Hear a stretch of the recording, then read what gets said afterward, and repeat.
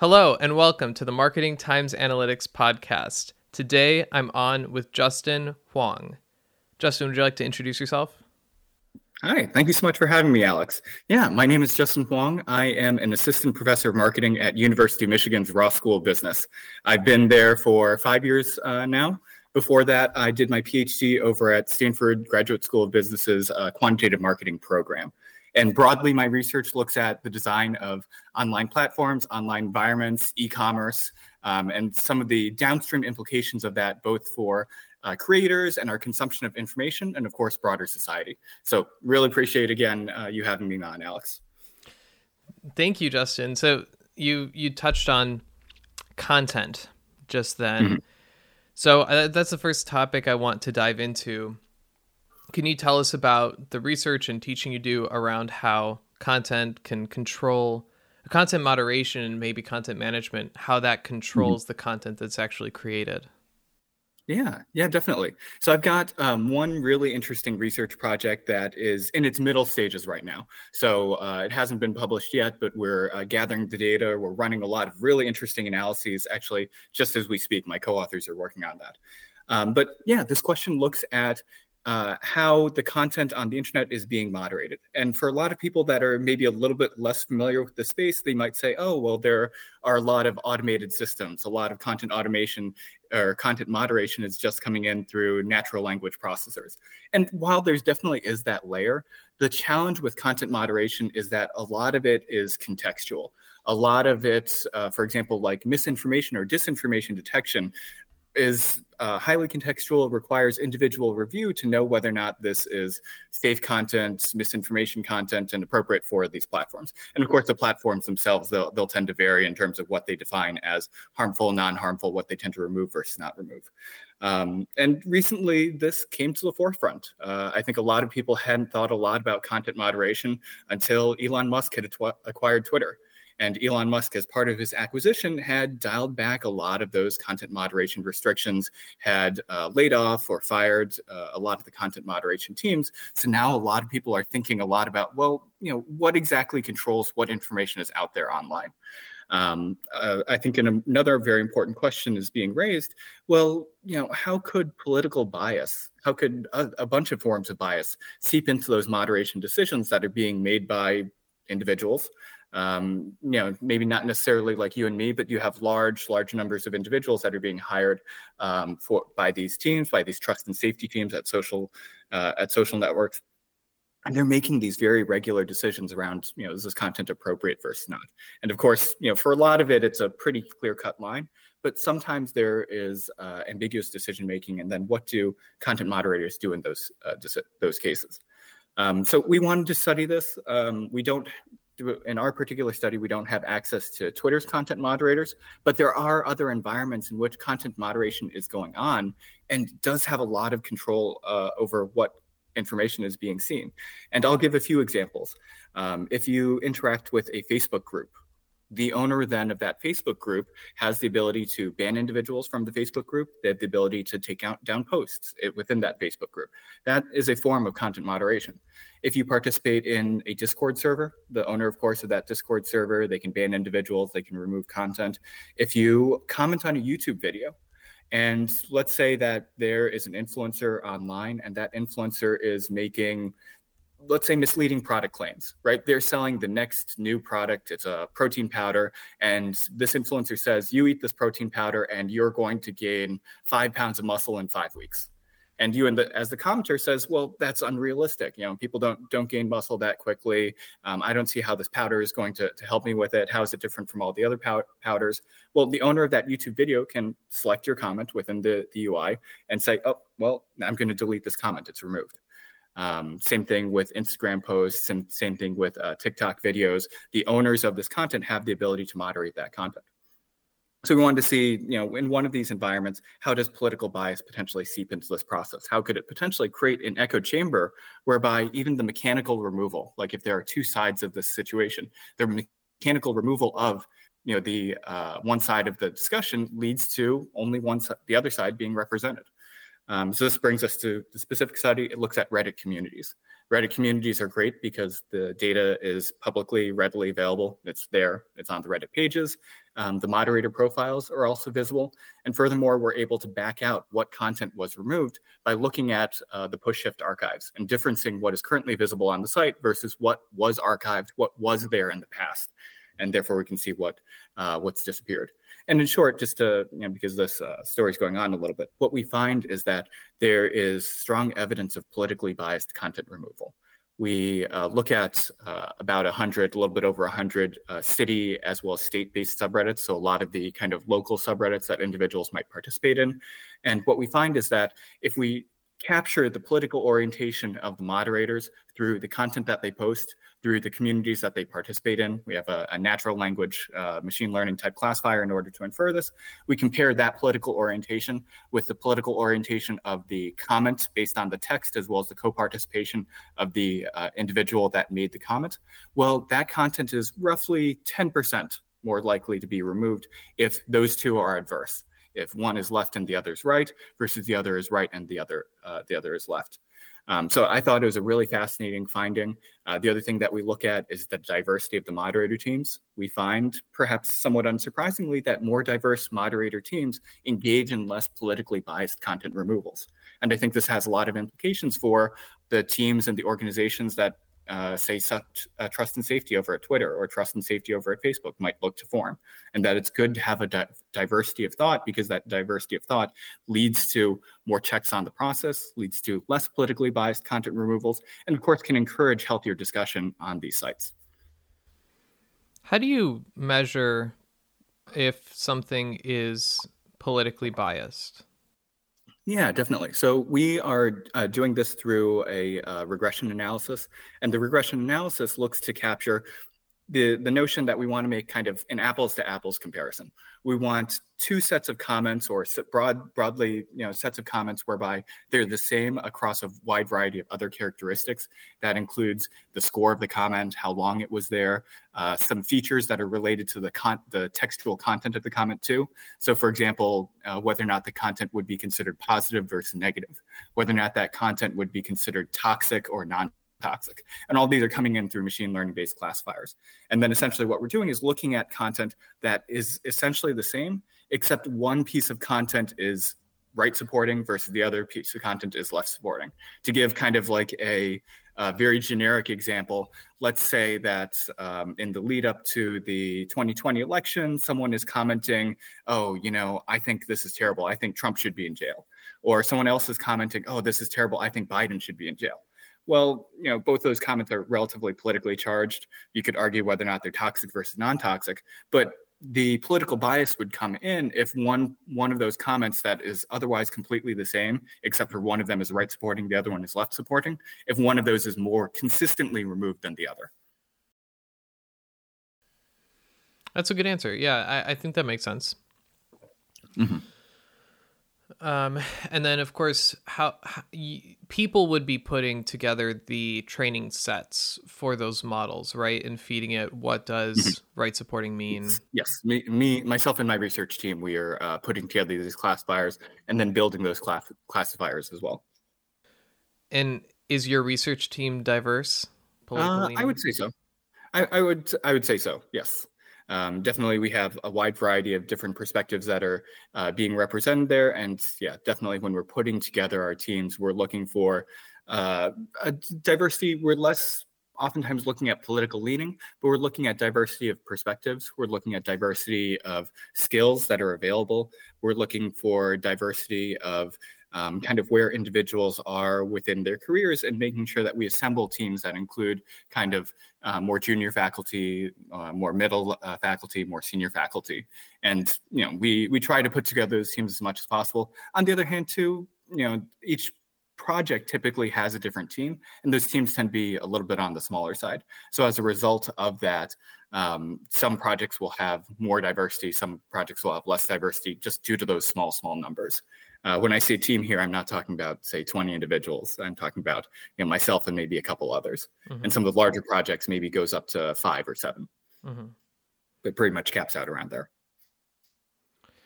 So I want to talk about something you mentioned earlier about inherent political bias, and was that one of the things that you could sort of extrapolate from that study, that even like moderators have political bias that will seep into their decisions, and it's sort of like a universal thing?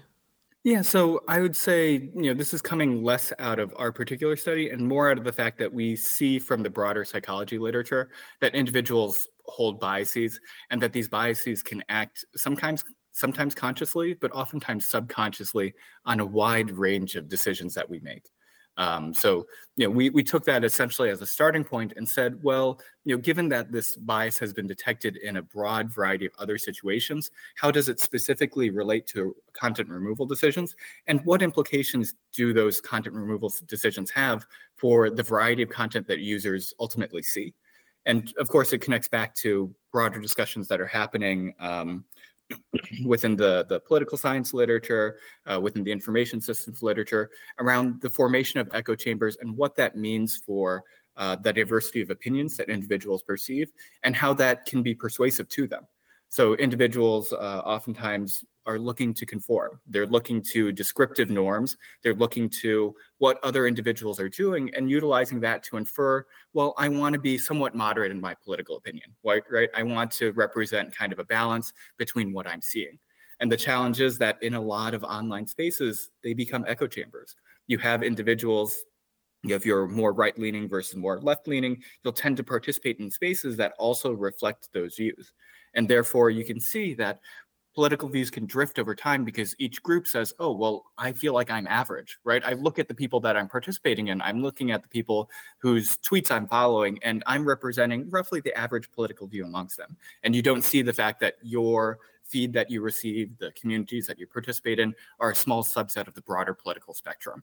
And that can lead to both sides of the political aisle operating with a different set of facts and not being able to see eye to eye. And of course, that's a huge challenge to our democracy if two sets of individuals, they aren't operating on the same sets of facts. They believe two completely different truths, are seeing two completely different views of the world, and you're asking them, hey, maybe we should get together, put our heads together to solve some of the bigger problems of our time.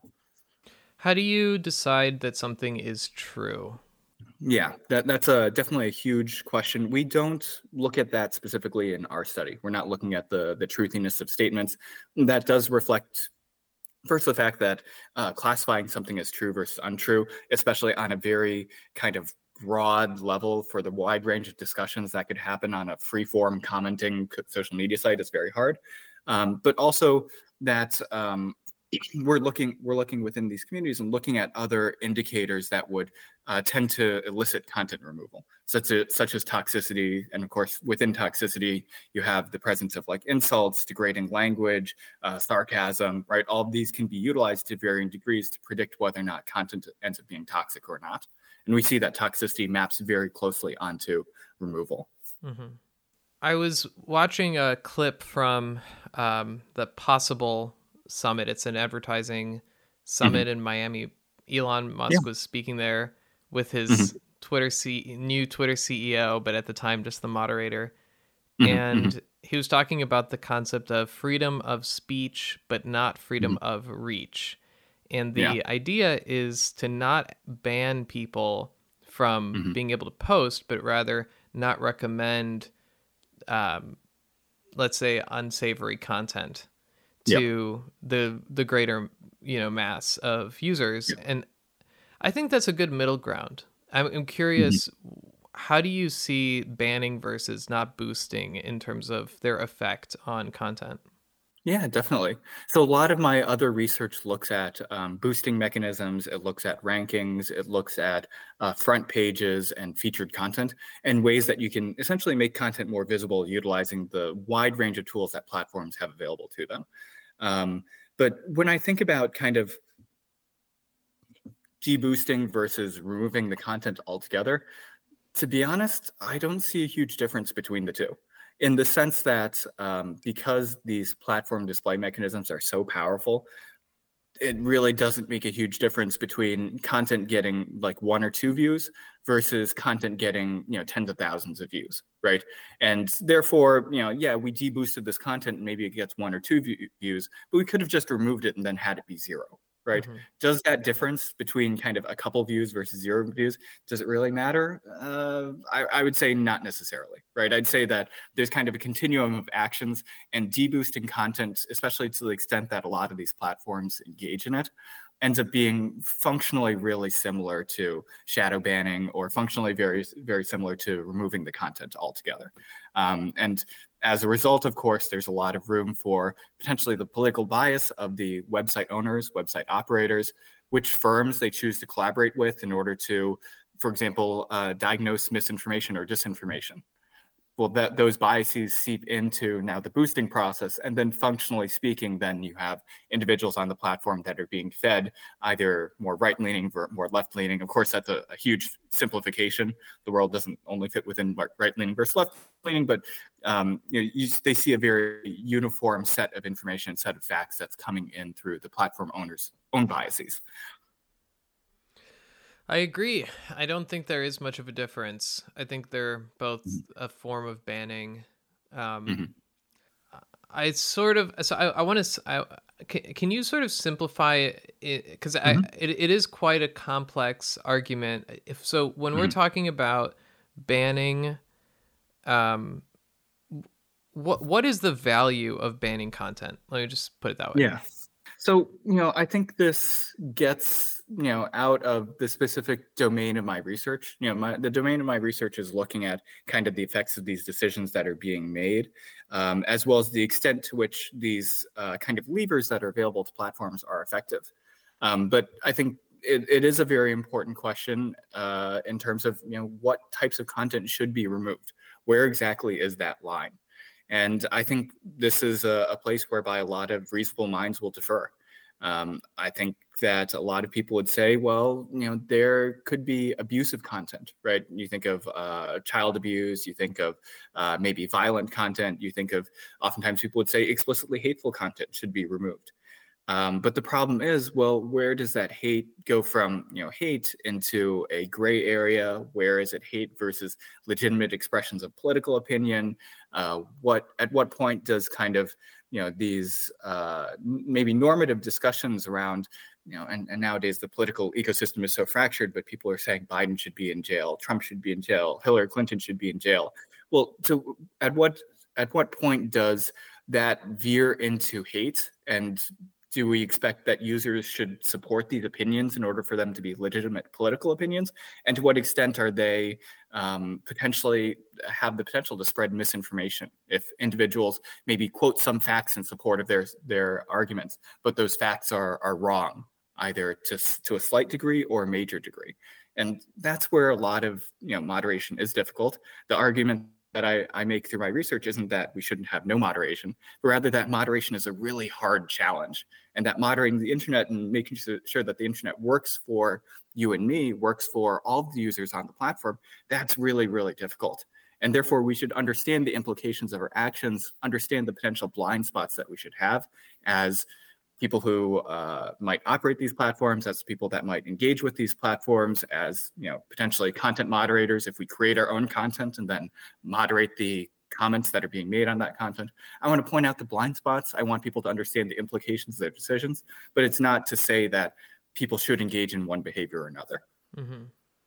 Sounds like you are sort of take treating moderation like it is a double-edged sword, and we have to be Yes, careful with definitely, how we use it.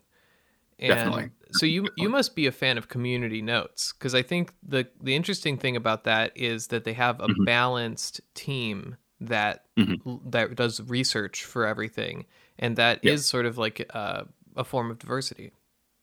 Yeah, yeah. I think community notes. I think it's been a great initiative. Of course, all the same caveats around kind of having diverse perspectives on that team, making sure that they're utilizing high quality sources. All that is still relevant, but I think those community notes can be very helpful. And I think this is kind of my own personal opinion. Don't consider this to be backed by any sort of research, but my own personal opinion, my own personal feel is that it ends up being a better alternative than deboosting this content altogether, right? because by calling out what exactly is false about the information that's being spread, then people who are following this individual, then they can see, oh, this individual that I follow, they were clearly wrong about this particular point that was being made. And therefore, maybe if I see them making subsequent points, maybe I should approach those points with a little bit more skepticism, a little bit more critical thinking. And I think that kind of encouraging people to get out of their echo chambers, encourage them to engage a little bit more critically with the information that they receive online. I think that's enormously beneficial, much more beneficial than kind of hiding away that content that might be incorrect. And then individuals don't engage in those same critical and kind of retrospective, those deep examining processes.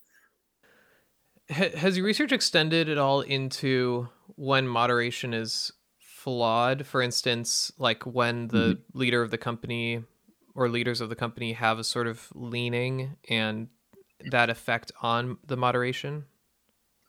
So we don't have information on that specifically. My observation as someone who's been studying social media is that it probably does happen. The Twitter files were a very, very interesting look into kind of the previous content moderation system that existed before Elon Musk. And you could definitely see that there were areas whereby political bias was seeping in due to differential collaboration with individuals that were more right-leaning versus more left-leaning.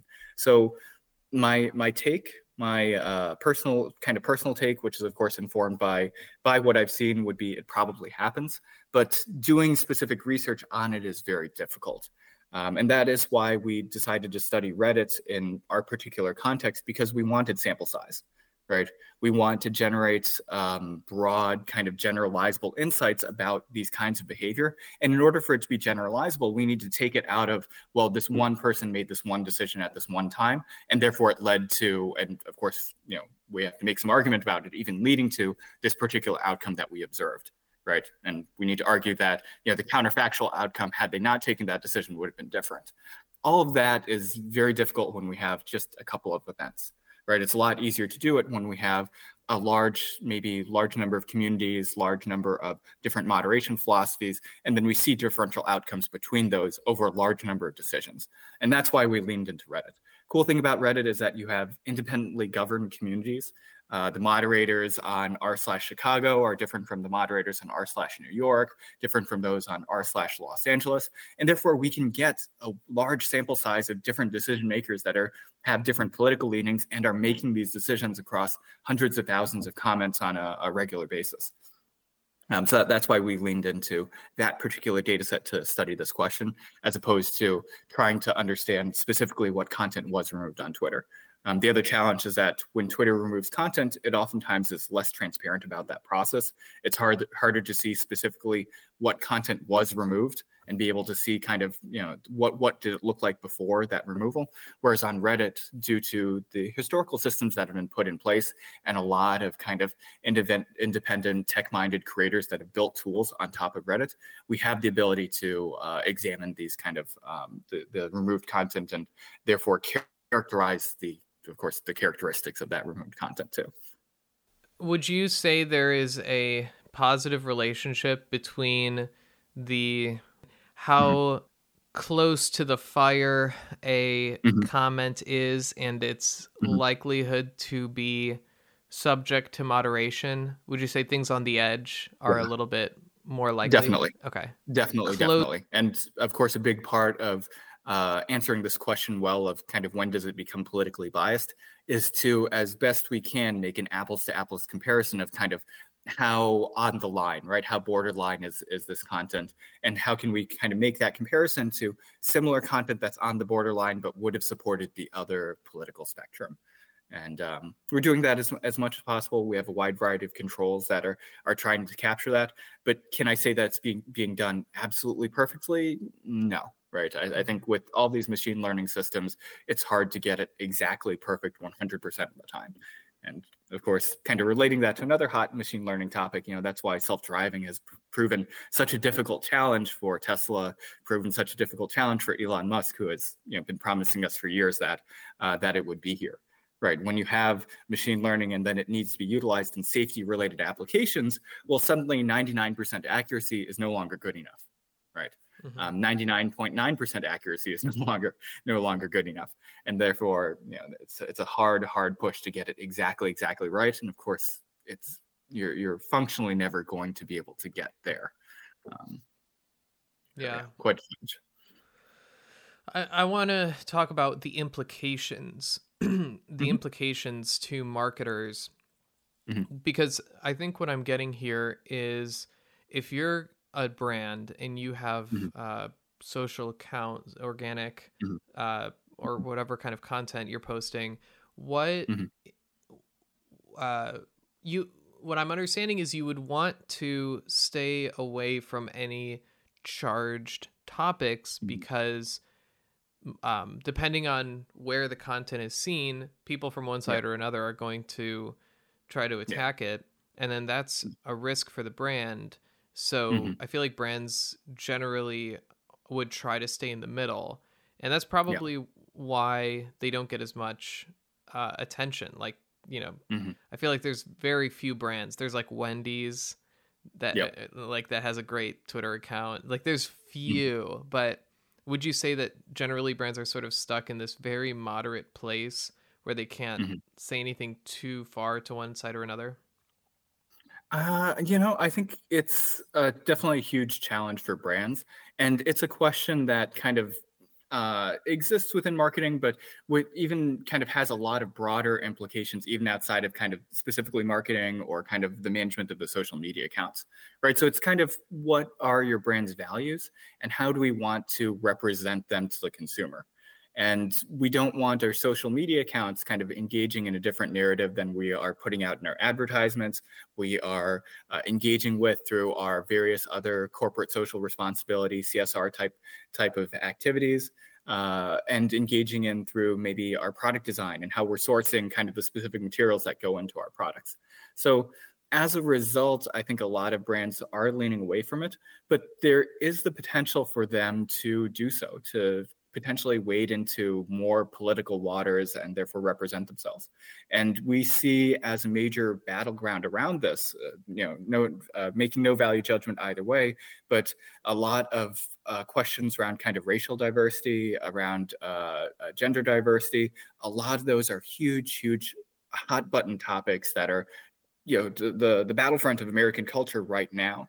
And you see brands to varying degrees looking to dip their toes into it, some to some success, others to less success. And that is not a decision that brands should make lightly, right? That really is coming down to the identity of the brand. On the other hand, while I say that it's not a decision that brands should make lightly, I also don't think that it's one that brands should avoid, right? Brands need ways to stand out. Consumers are increasingly looking to brands to represent their values. So oftentimes saying nothing even can lead both sides to be unhappy as well. So that is a difficult question to have. It has implications for kind of what are the values that brand wants to represent. There's another kind of course, financial incentive. Maybe we should be thinking a lot about the values of our consumers. And should we mirror those values, even if those values are contrary to the ones that we as the owners, the operators, the managers of these brands look to represent too. So it's a very challenging question that a lot of them are facing. Hmm. And I think sometimes the brands get it wrong when they're Hmm. trying to appeal to consumers. I've Yeah. seen several examples. I mean, any Hmm. time a company Yeah. makes a serious statement, a Hmm. values statement, something that's a hot button topic, they lose customers for Yeah. sure. And there may be some that are more loyal, Yeah. and maybe it balances out, but it's a minefield. Yeah. It totally is a minefield. I think another challenge about wading into this minefield is that once you start to engage with it, then consumers will also scrutinize the other actions that you'd historically taken, right? So brands strive to be authentic. I think definitely authenticity is one of those kind of things that consumers are expecting more and more from their brands. They're expecting them to kind of represent these values through all the actions that they take. And the problem is, once we maybe engage in these social media campaigns. We make some tweets that are supportive of one cause versus another cause. Well, people will dig into past historical actions and then say, well, okay, right now you're saying that you supported this, but you didn't support it a year ago when you did X, Y, and Z. Or you don't support it through your supply chain. Let's say that you are standing up for labor rights right now. Well, they'll say, oh, you had this strike that happened, a year ago, a couple years ago, and you took these very harsh actions in order to break that strike, and that can very much backfire on the brand. So really, it like you mentioned, minefield is the best way to describe this. And unfortunately, not engaging with it itself is also a minefield too. So no easy answers there. Mm-hmm. Yeah, that's interesting. Yeah, sometimes the lack of action is just as bad. Yeah. It's the lack of action says something as well. And increasingly consumers, will love brands, right? They will kind of form an emotional attachment to the brand because of the values that they believe that brand represents. So if you aren't utilizing the fact that your brand can represent kind of broader values about and a broader vision of our society, that could potentially be leaving customer loyalty on the table. And of course, that translates into leaving money on the table, of course. Definitely. So would you recommend, if a brand wanted to navigate this social media world, that they do their research into the values that the greatest number of their customers share? And it feels like what a politician would do. Yes. Is that sort of the direction? So I think it's a really interesting question. And I think it really depends on a variety of factors. First, kind of the extent to which your brand might be publicly versus privately held, your own kind of values as the owners, as managers of that brand. But also it's a tension between kind of the short term versus the long term. Your current customer base might have values right now, but through the messages that you deliver, you could potentially change those values. You could acquire new customer bases similarly. The values of your consumers might be shifting over time. So, while it definitely is a good advice always to listen to the customer, right? I tell my students to do that on a regular basis. It's also important to recognize that kind of what the current customer is isn't what the customer will be like in the future, and that there's always room for more acquisition, more retention, and that that information should change. So I'd say as a general broad rule of thumb, should you be expressing values that are completely contrary to your audience, probably isn't a great business decision, but there's room for a lot of play within that space and a lot of creativity potentially for brand managers. Mm-hmm. I like that. That's makes a lot of sense especially when you map out the threats that surround it, not just now, but in the future. Mm-hmm. Yeah, definitely. So I want to switch gears and ask you about your research in pandemic-related stigma. And this is similar to what we were talking about in terms of, I guess, like the content that is being shared and how that affects people's behavior. Do you want to give us an overview of that research? Yeah, definitely. I'll give kind of a high level overview, and then I'll connect it to maybe some of the topics that we've been talking about before. So at a very high level overview, we had seen that there was an outpouring of kind of violence and aggression that was directed towards Asian Americans after the pandemic. So you might have heard about the hashtag Stop Asian Hate or Stop AAPI Hate. We'd seen from FBI data as well as a number of hate crime trackers that there was a dramatic spike in violent attacks and aggression towards Asian Americans during that pandemic period. So what I as a researcher wanted to do, and specifically as a marketing researcher, wanted to look at, well, we see that a lot of this hate is happening on kind of the very extreme kind of violent end of the spectrum, but does this kind of hatred, does this stigma, does this racism extend to more kind of subtle behaviors that might be conscious, but might even be unconscious as well, whereby individuals, because Asian Americans were being stigmatized during that period, did they tend to avoid products that were associated with Asia? And a great laboratory for studying this was food. Food had historically been an outlet for a lot of racial stereotypes. You might have heard racial stereotypes around Asians eating cats and dogs. There's also a lot of history around the fact that Asian restaurants are associated with high usage of MSG. And therefore, there was this term, Chinese restaurant syndrome, that went around, whereby they said, oh, Asian restaurants, they use so much MSG, and therefore I'm going to get headaches when I consume the food. This was, of course, ignoring the fact that MSG occurs in massive quantities in a whole bunch of fermented and processed products. That includes like simple stuff like potato chips. If you eat Cheetos, if you eat Doritos, for example, huge amounts of MSG in that. Naturally occurring in meats, naturally occurring in tomato sauces, naturally occurring in seaweed and Parmesan cheese, so on and so forth. Just to give one more example, too, of kind of food-related stereotypes and kind of stigmas and how they've been historically an outlet for sentiment towards ethnic groups, you might have remembered freedom fries. This was post 9/11 with the fact that France did not agree with the US's decision to invade Iraq. And because of France's refusal, well, there was a lot of anti-French sentiment. And therefore, we saw a lot of restaurants, instead of having them named French fries, they wanted to take the French out of French fries. So oftentimes they were called freedom fries during that period. You'd see signs where the French is crossed out and it says freedom, and they put like an American flag next to it. There are also instances whereby individuals were pouring out, smashing bottles of French wine too, again, to express the fact that, oh, well, you know, France should be standing with us during this time, and they're not. So definitely see food as this historical outlet. We thought, okay, well, that's a great business to go and study. The other really interesting thing is that, you know, while we've had similar kind of large geopolitical, economic events that have created shifts in sentiment towards individuals from particular geographic regions. To give a couple examples, you have in the 1980s, there was the US and Japanese economic competition. A lot of, particularly around Detroit, a lot of auto workers were upset by the fact that Japanese vehicles were, at least in their perspective, undercutting kind of US prices and therefore decreasing their quality of living.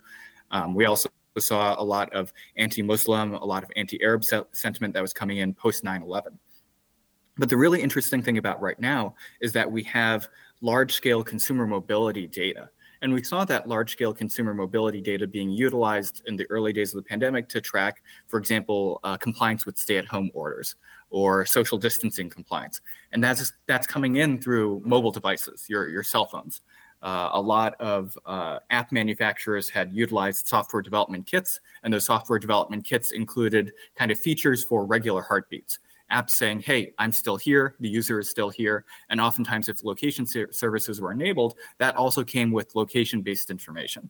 Well, this information got packaged, got resold to marketing agencies, kind of like mobility analysis kind of agencies, and one of those was SafeGraph. And SafeGraph had a data sharing program whereby they said, hey, you know, we want to advertise our products. We want to make it available to academic research. We think that this is a great way to get additional exposure. So as a result, me and my research team, we got access to this consumer mobility data.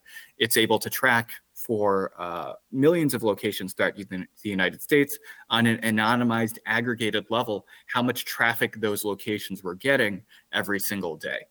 And of course, that led into our study of restaurants. We were able to compare, again, to make an apples to apples comparison of restaurants that were in the same location, served similar types of food, and yet one of them was an Asian restaurant, one was a non-Asian restaurant. And in short, you know, I recognize that this is becoming a pretty long summary, but in short, bringing it back, we found that there was an 18.4% additional drop in traffic if restaurants were Asian restaurants versus non-Asian restaurants in the pandemic period. And of course, this is on top of the fact that all of these restaurants suffered a drop in traffic as a result of the pandemic itself. Translating that into economic terms, we did some back of the envelope calculations. We estimated that this represented roughly $7.4 billion in lost revenue for Asian restaurants. And of course, you know, these are Asian restaurants. They're owned by Asian Americans. They're owned by Asian Americans that are living here in the States. You know, and we saw that, you know, it wasn't only just like Chinese American restaurants, but Japanese American restaurants, Korean American restaurants, Indian American restaurants. All of them were being stereotyped under this broad umbrella of being Asian, and therefore were being avoided during these periods.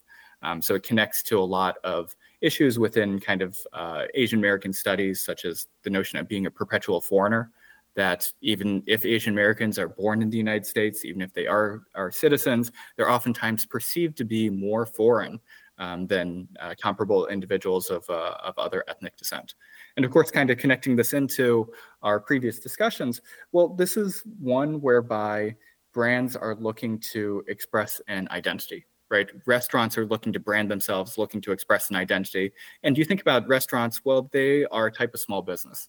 Their resources are limited. So how do we convey our product offerings? How do we convey our values to the customer? Well, they'll oftentimes just kind of engage in kind of relatively generic ethnic branding as a result, right? How do we express the fact that we are serving kind of fried rices, fried noodles, General Tso's chicken? We'll brand ourselves as a Chinese restaurant. We will come up with a generic name like, it's the Panda Garden or something along those lines.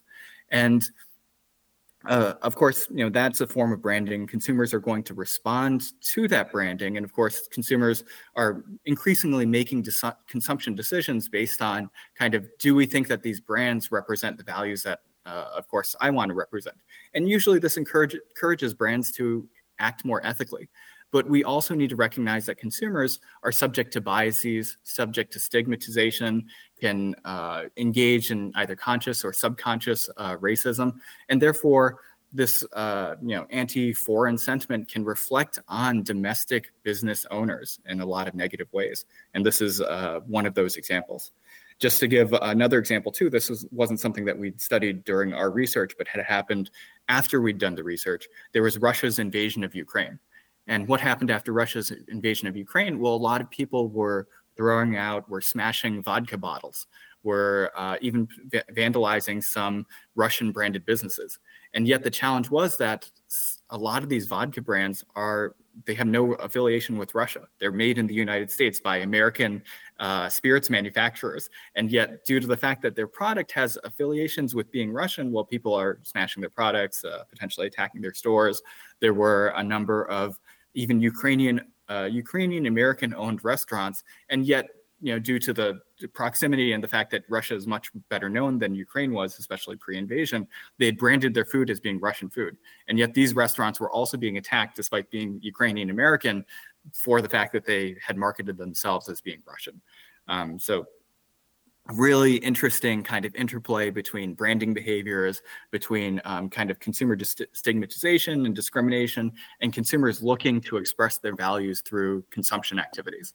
And that was kind of some of the upshot of the study. That's why I, as a marketer, found it really fascinating. And of course, as an Asian American, it allowed me to tell a lot of kind of Asian American stories too, and kind of relate it back to a lot of the challenges that the Asian American community was facing from rising hate during that period, and unfortunately continuing through to this day. So what data did you use for that study? How did you measure the impact to the businesses? Yeah, definitely. So that was coming in through the consumer traffic data. So we had data on 600,000 restaurants throughout the United States. It captures actually a pretty significant fraction of restaurants there. And the great thing about this traffic data is that, it's been historically very challenging to study small businesses.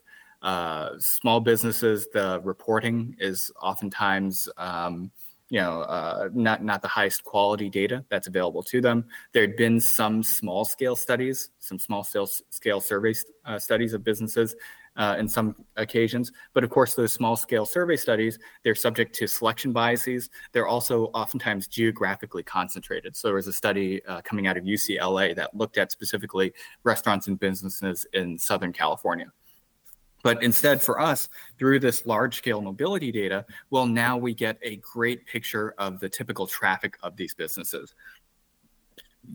And of course, for the business owners, then traffic represents, customers coming in the door. It's a pretty good proxy for whether or not the business is doing well versus doing poorly. So we were able to look into that traffic data. We wanted to make comparisons between Asian restaurants and non-Asian restaurants within the same area, controlling for a wide range of other characteristics, both at the restaurant level as well as at the demographic and kind of the regional level within that area, looking at kind of political preferences in that area, looking at a bunch of information that was coming in through the U.S. Census data too. So that's the rough framework that we did within our analysis. Again, trying to make an apples to apples comparison of kind of pre-pandemic, post-pandemic, how much larger was the relative drop in traffic for Asian versus non-Asian restaurants that are otherwise comparable. Mm-hmm. Yeah.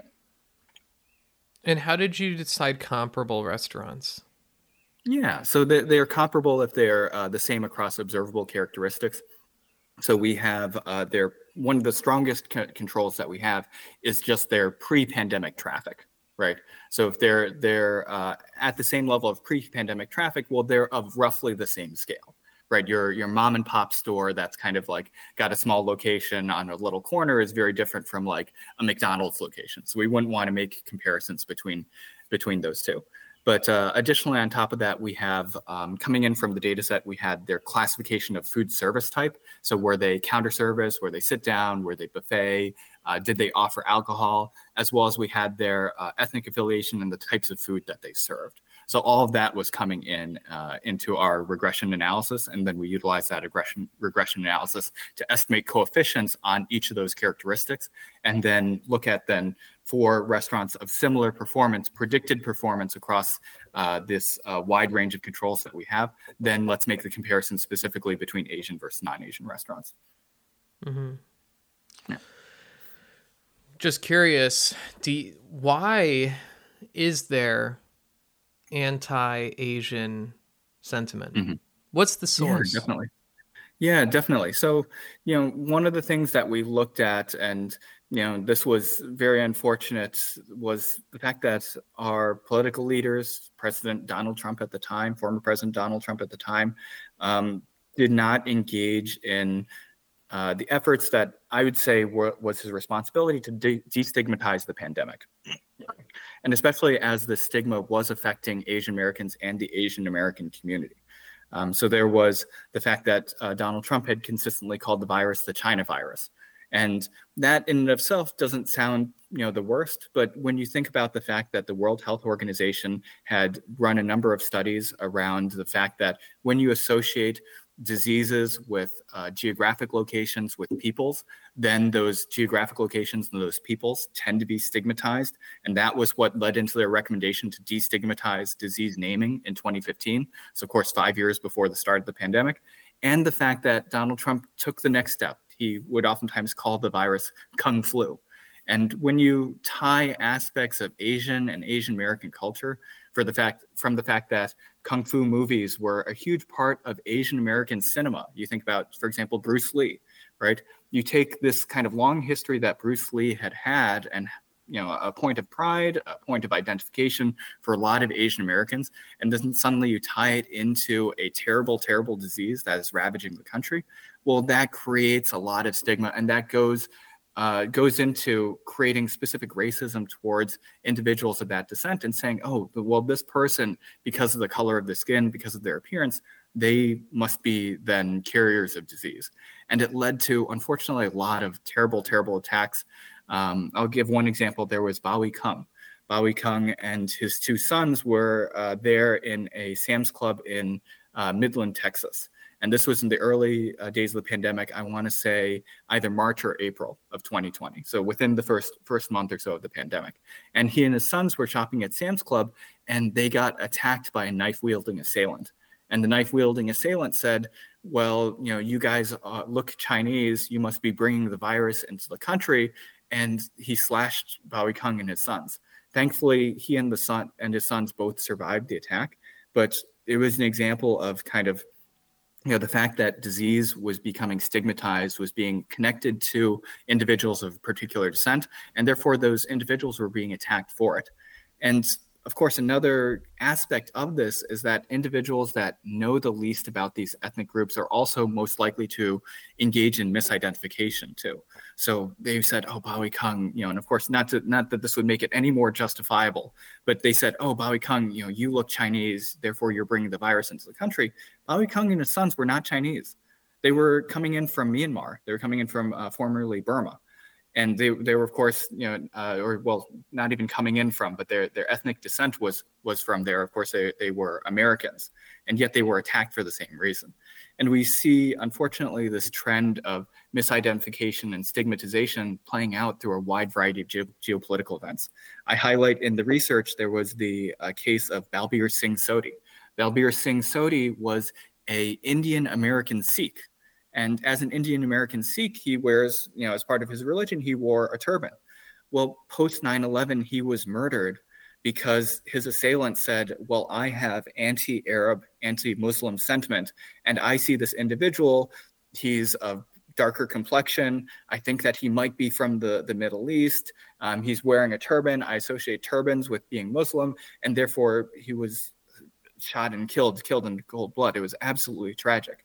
But again, there's this correlation between those individuals that harbor the most stigma, harbor the most kind of hatred towards these groups. They don't have the exposure. They don't differentiate between these individuals. And as a result, you see a lot of these broadly targeted attacks that harm it's not just hatred directed towards people in the Middle East, people from Asia, but Asian Americans too. And of course, that ties in very closely with the perpetual foreigner stereotype, the fact that Asian Americans are perceived to be more foreign. So essentially that was playing out both at the violent level, but we, through our research, were also able to show that this is playing out at the consumer discrimination level too. It happens for both aggressive behaviors and more subtle kind of like moment-to-moment consumer decision making. Wow. I'm wondering how this can be used strategically to benefit businesses in the future.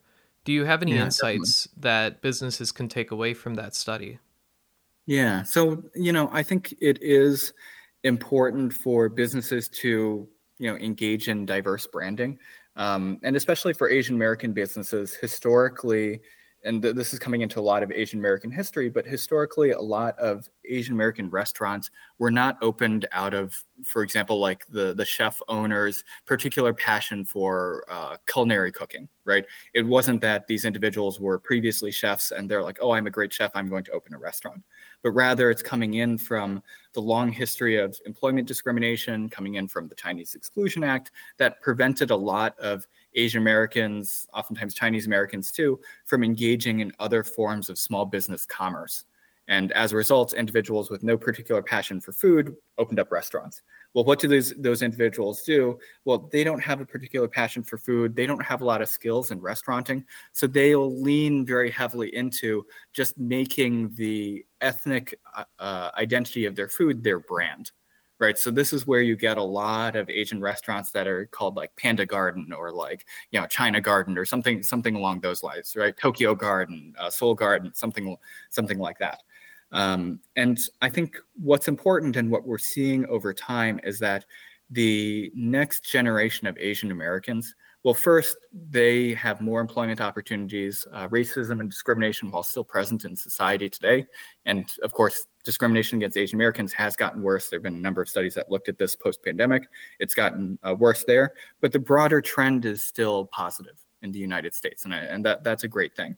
And that means that this younger generation of Asian Americans first have more other economic opportunity and can engage in forms of business, small business ownership that are not just restaurants. But it also means that those that remain in the restauranting business are more likely to be those that have a real passion for food and a real passion for innovating on this cuisine. And what does this mean? This means that they have the ability to define their brand as more than just being a Chinese restaurant or a Korean restaurant or a Japanese restaurant, right? They have more ability to tell a more unique story through the design of their restaurant, through the food itself. And from there, illustrate the fact that Asian Americans are unique and diverse.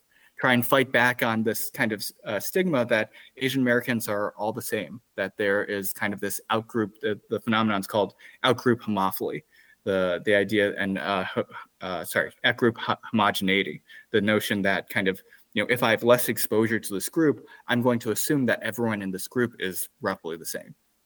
Well, a great way to fight back against that is through education, through illustrating that there is diversity, a lot of diversity within these groups. And that story is slowly being told, right? It's not something that's going to change overnight, but rather just slowly and steadily we see that people are understanding the diversity of Asian Americans.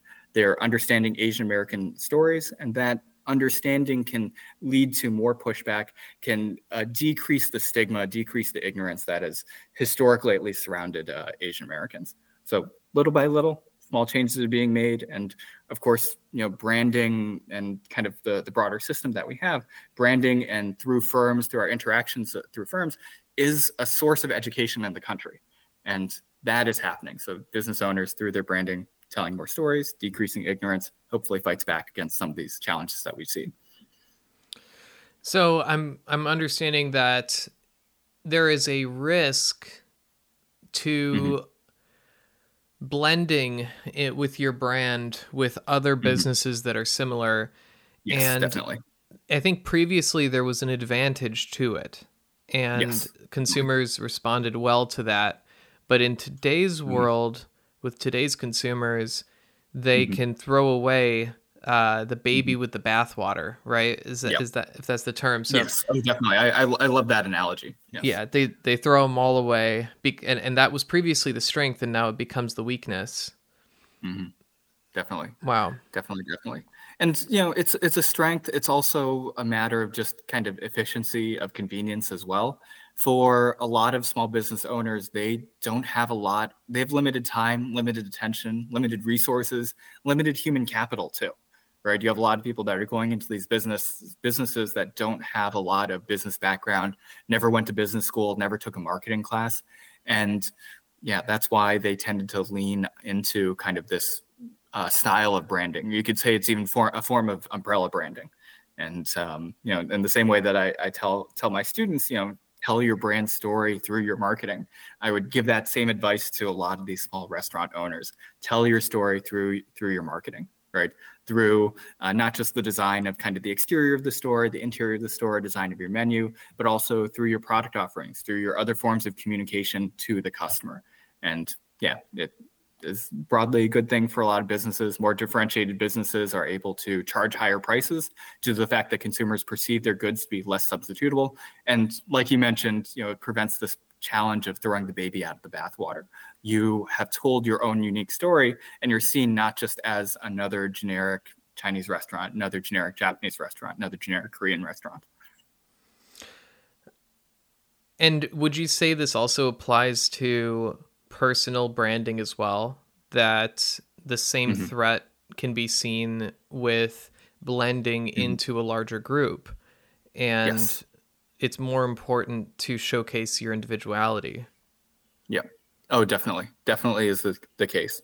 And as someone who studies social media, thinks a lot about these social media platforms, one thing that a lot of individuals can learn from the influencers that they follow is successful influencers are very good at expressing their personal brand, very good at creating a personality for themselves, because having a more unique personality makes you less substitutable with other influencers that are also within that space, and it builds customer loyalty, right? It builds an audience for the influencers. Maybe they'll consider that an audience or audience loyalty.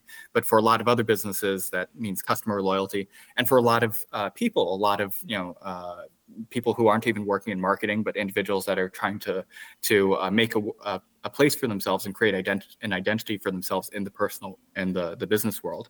It's very important to engage in this personal branding. Crucial, in fact, to engage in this personal branding, because again, you're seen as less substitutable. You build more loyalty amongst potential employers, potential coworkers that want to work with you. So yeah, I love that connection. Wow. I've learned a lot, and I hope the listeners also really enjoyed it. I think this is a good stopping point. I know that we could dive into some more topics, but I think that we should do a follow-up soon. Sounds excellent. Thank you, Justin. I want to thank you for coming on the podcast and for sharing all of your research. Thank you so much, Alex. It's been wonderful, and hope to see you again soon. Absolutely. And thanks everyone for listening. We'll talk to you soon. Awesome. Great job. Thank Thank you. Thank you so much. Yeah, I think it flowed really well. I think we had a good kind of variety of topics. I tried to hit the right balance too of kind of diving in and telling a little bit more of this kind of Asian American story, because of course I like to do that. That's part of my own personal branding. Yeah. But I hope I did a good enough job at kind of making it very approachable for a broader audience and connecting it to these broader business topics too. Yeah, you did. You did. And that's sort of where I felt like I came in, was like trying to Yes, think yeah, you were about great. connecting with like what can we take away from this. And so I agree. I really enjoyed it. I would love to have you on again. Of course. Yeah. So yeah, This was a lot of fun. And you were an absolutely excellent host. thank you. Definitely see your experience shining through. Thank you. That really means a lot. All right, Justin, have an awesome All right. weekend. It was a pleasure. I'll look forward to the episode.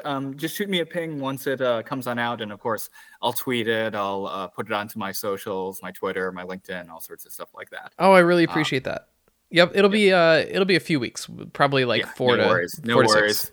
I know you've got your content production schedule. Love that you're able to do this on the side. It's wonderful.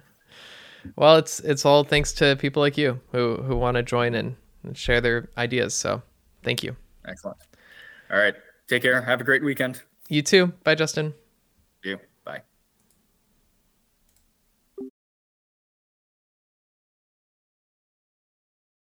So I